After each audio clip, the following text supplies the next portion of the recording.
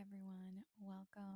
Welcome back to another episode of the Love Restored podcast. I'm your host, Victoria. And yeah, welcome. I'm glad you're here. I'm glad you're listening. I hope and I pray everything is good for you. Today, I kind of wanted to switch things up and kind of just flow as far as this podcast goes, kind of maybe like a vent session, just talk about some things happening in life and play catch up. We'll call this a catch up episode. You'll catch up with me and see what's going on. So, this weekend, I was at the Core Group retreat. If you don't know what Core Group is, it is a mentorship program that is done by Jenny Weaver, but belongs to the Lord. If you know, you know the core belongs to the Lord. And I went on Friday. On Saturday, I caught it live, but I stayed home with my family. And let me tell you, some literally life changing things just went down, y'all. It's like something I've never experienced before. And so for like the past couple days, I've literally just been catching up with people's Facebook posts where they're talking about what happened at retreat, where they're talking about the miracle signs and wonders that they experienced or that they witnessed. Guys, y'all, the children, the children, just being set on fire for the Lord is honestly like something I've never witnessed in my whole life. And if you dream about revival, this is the type of thing that you dream of. This is the type of thing that you're looking for. This is what you're looking forward to. It's that Joel 2 pouring out. And I remember that Joel 2 was actually prophesied to me and prophesied over me um, by a very well-known minister. I won't mention his name, but um, that was a few years ago, and I've always held on to that word in my heart. Um, Joel 2, if you don't know, there's a portion in Joel 2 that says, in the last days, the Lord, he says, I will pour out my spirit on all flesh, and your sons and daughters shall prophesy, and your young men shall have visions, and your old men shall dream dreams.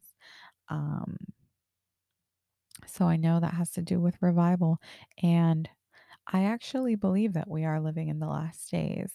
Some people will say, no, we're not even close yet. But me personally, I believe, yeah, we've stepped into that season, that period in time. That's why you see such an acceleration in things happening in the world.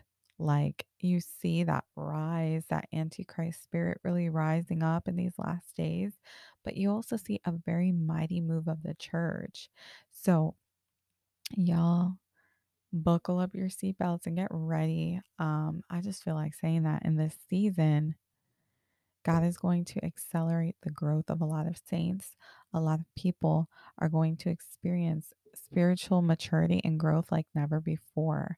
And I really, I was even reading this last night about how God is going to bring a lot of correction in this season, but it's a very necessary correction. And actually, yesterday I was reading my Bible, and I'm going to read this verse to you. I'm going to go ahead and pull it up. But this verse, if you'll give me one second, I'm pulling it up now, is in Hebrews 12. And I'm going to go ahead and just start from verse 3. And it's called The Discipline of God.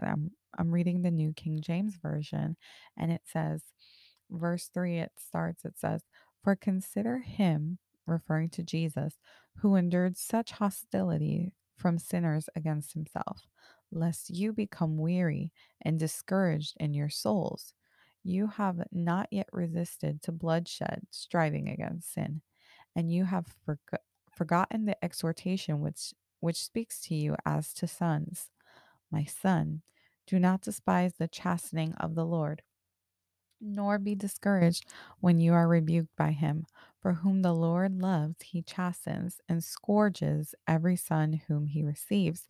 If you endure chastening, God deals with you as with sons. For what son is there whom a father does not chasten? But if you are without chastening, of which all have become partakers, then you are illegitimate and not sons. Furthermore, we have had human fathers who corrected us, and we paid them respect.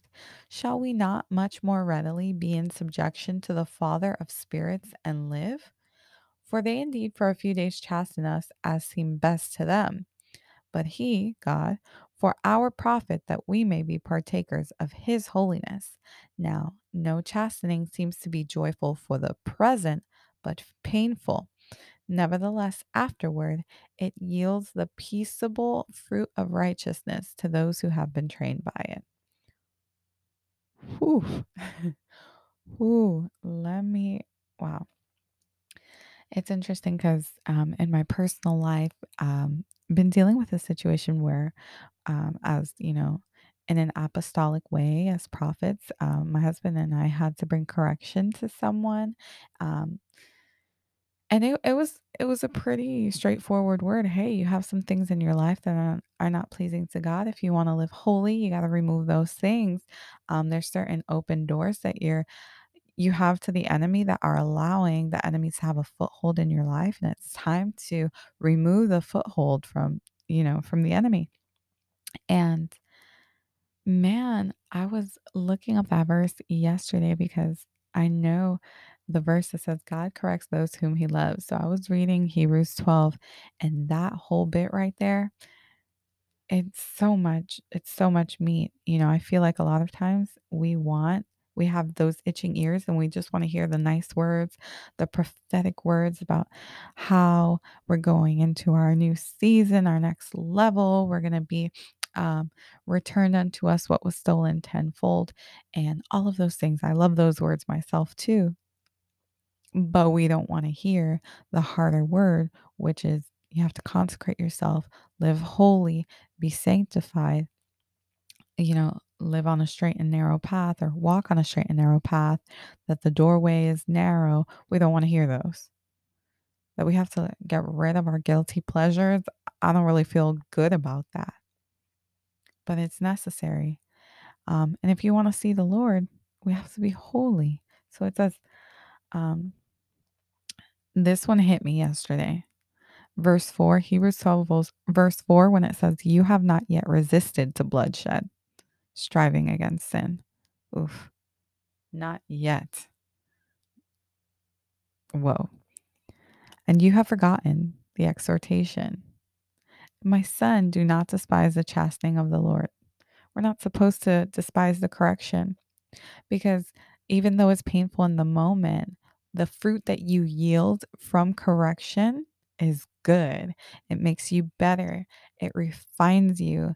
It purifies you. It matures you and ultimately brings you into a higher form of completion, which talks about it in the book of James. We need to be made mature. We need to allow God to make us complete, make us whole in Him.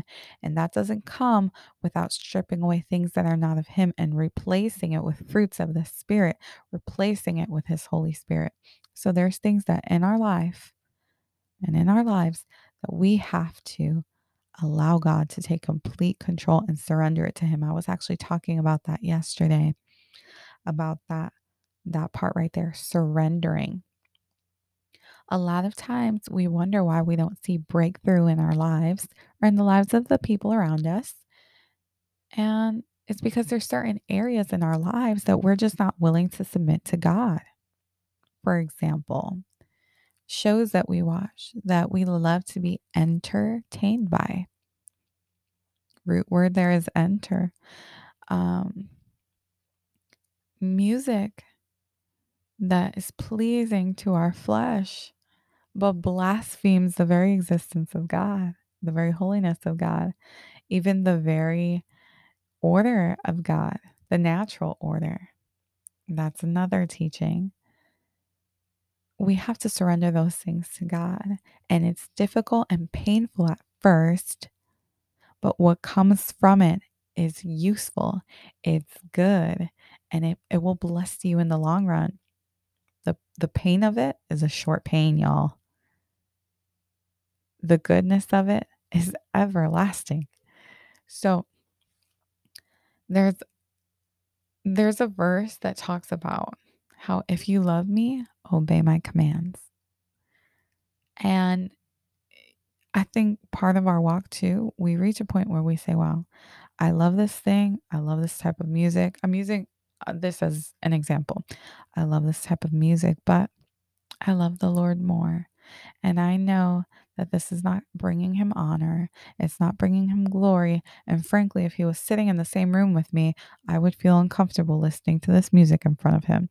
And let me tell you, he's with you right now. He's omnipresent and all knowing. So yeah, he knows you're doing the thing. Another thing that I've kept in mind and have had this conversation with several people as of late is that a lot of the things that we do where we think that we are getting away with something, we're not. Because what we do behind the backs of other people, we do in the very face of God, because there's nothing that we can hide from Him. And that's the thing. I know that sometimes these type of words come off as self-righteous, holier than thou, high horse, but it's not. Getting to this point and getting to this level of obedience and surrender actually takes a lot of pain and humility. If you want to go high, you got to get low and be humble and allow the Lord to be the one that refines you and brings you through that process. You know, a lot of times refining comes with fire. The Bible says that iron sharpens iron. That's not a cute little process. When you're sharpening iron, you're scraping it against iron. It's, there's friction involved. It's a painful process. It's not easy to get to that level, but it is worth it because the fruit of it is good. Now, with that being said, I'm going to go ahead and kind of wrap this up. This is just a little quick check in, um, catch up type of thing. I'll make a longer podcast episode the next time I'm on. Um, Thank you all for listening this far. If you want to connect with me on social media, you can find me on Instagram and Facebook is where I'm at primarily. Um, we'll see about the YouTube thing. Hopefully that will come soon if God clears us for that. And I definitely want to get more podcast episodes up and be more diligent in posting and recording. Um, if you guys want to hear more or connect, reach out to me. Um, Other than that, I'm kind of I'll just wrap this up. Y'all, God is good. That's all I gotta say. Um, I will say for those who feel like you need more, you need to get right with the Lord. Today is the day. Don't waste any more time. Just jump on in the river. The water is fine. Um, just do it. And I was closing out, but you know what? I'll jump right back in really quick. I was talking to my daughters last night, and they're like not teens yet, but about to be that preteen time, I guess. And we were talking, and I was like, "Be mature," and they looked at me like, "Huh?" I I guess they had not heard that before. And I looked at them and I said, "Yes, you know what you need to do to be mature. And you have a choice because God has given us a spirit of power, love, and of self control or of a sound mind, not a spirit of fear." The verse literally says, God has not given you a spirit of fear, but of power, love, and of a sound mind, and also self control. That's translated to self control as well. So I told them, you have self control. And you know what it takes in this moment for you to be mature. And they're like, that's true. You know that holding your tongue is the mature thing to do. Lashing out and calling someone out of their name, not mature. So I told them, I said, be mature. Get yourself under control. Bring yourself under control because that's a spirit that God gave to you. Bring yourself under control and be mature. Now, there are, certain lessons and situations that will teach us maturity in certain areas, but also you just have to do it and be mature. But anyways, with that being said, I'm going to close this out. Thank you all so much for listening and for joining me. I hope you guys have an amazing, wonderful rest of your day, rest of your week. And I'll catch you in the next episode. Bye bye.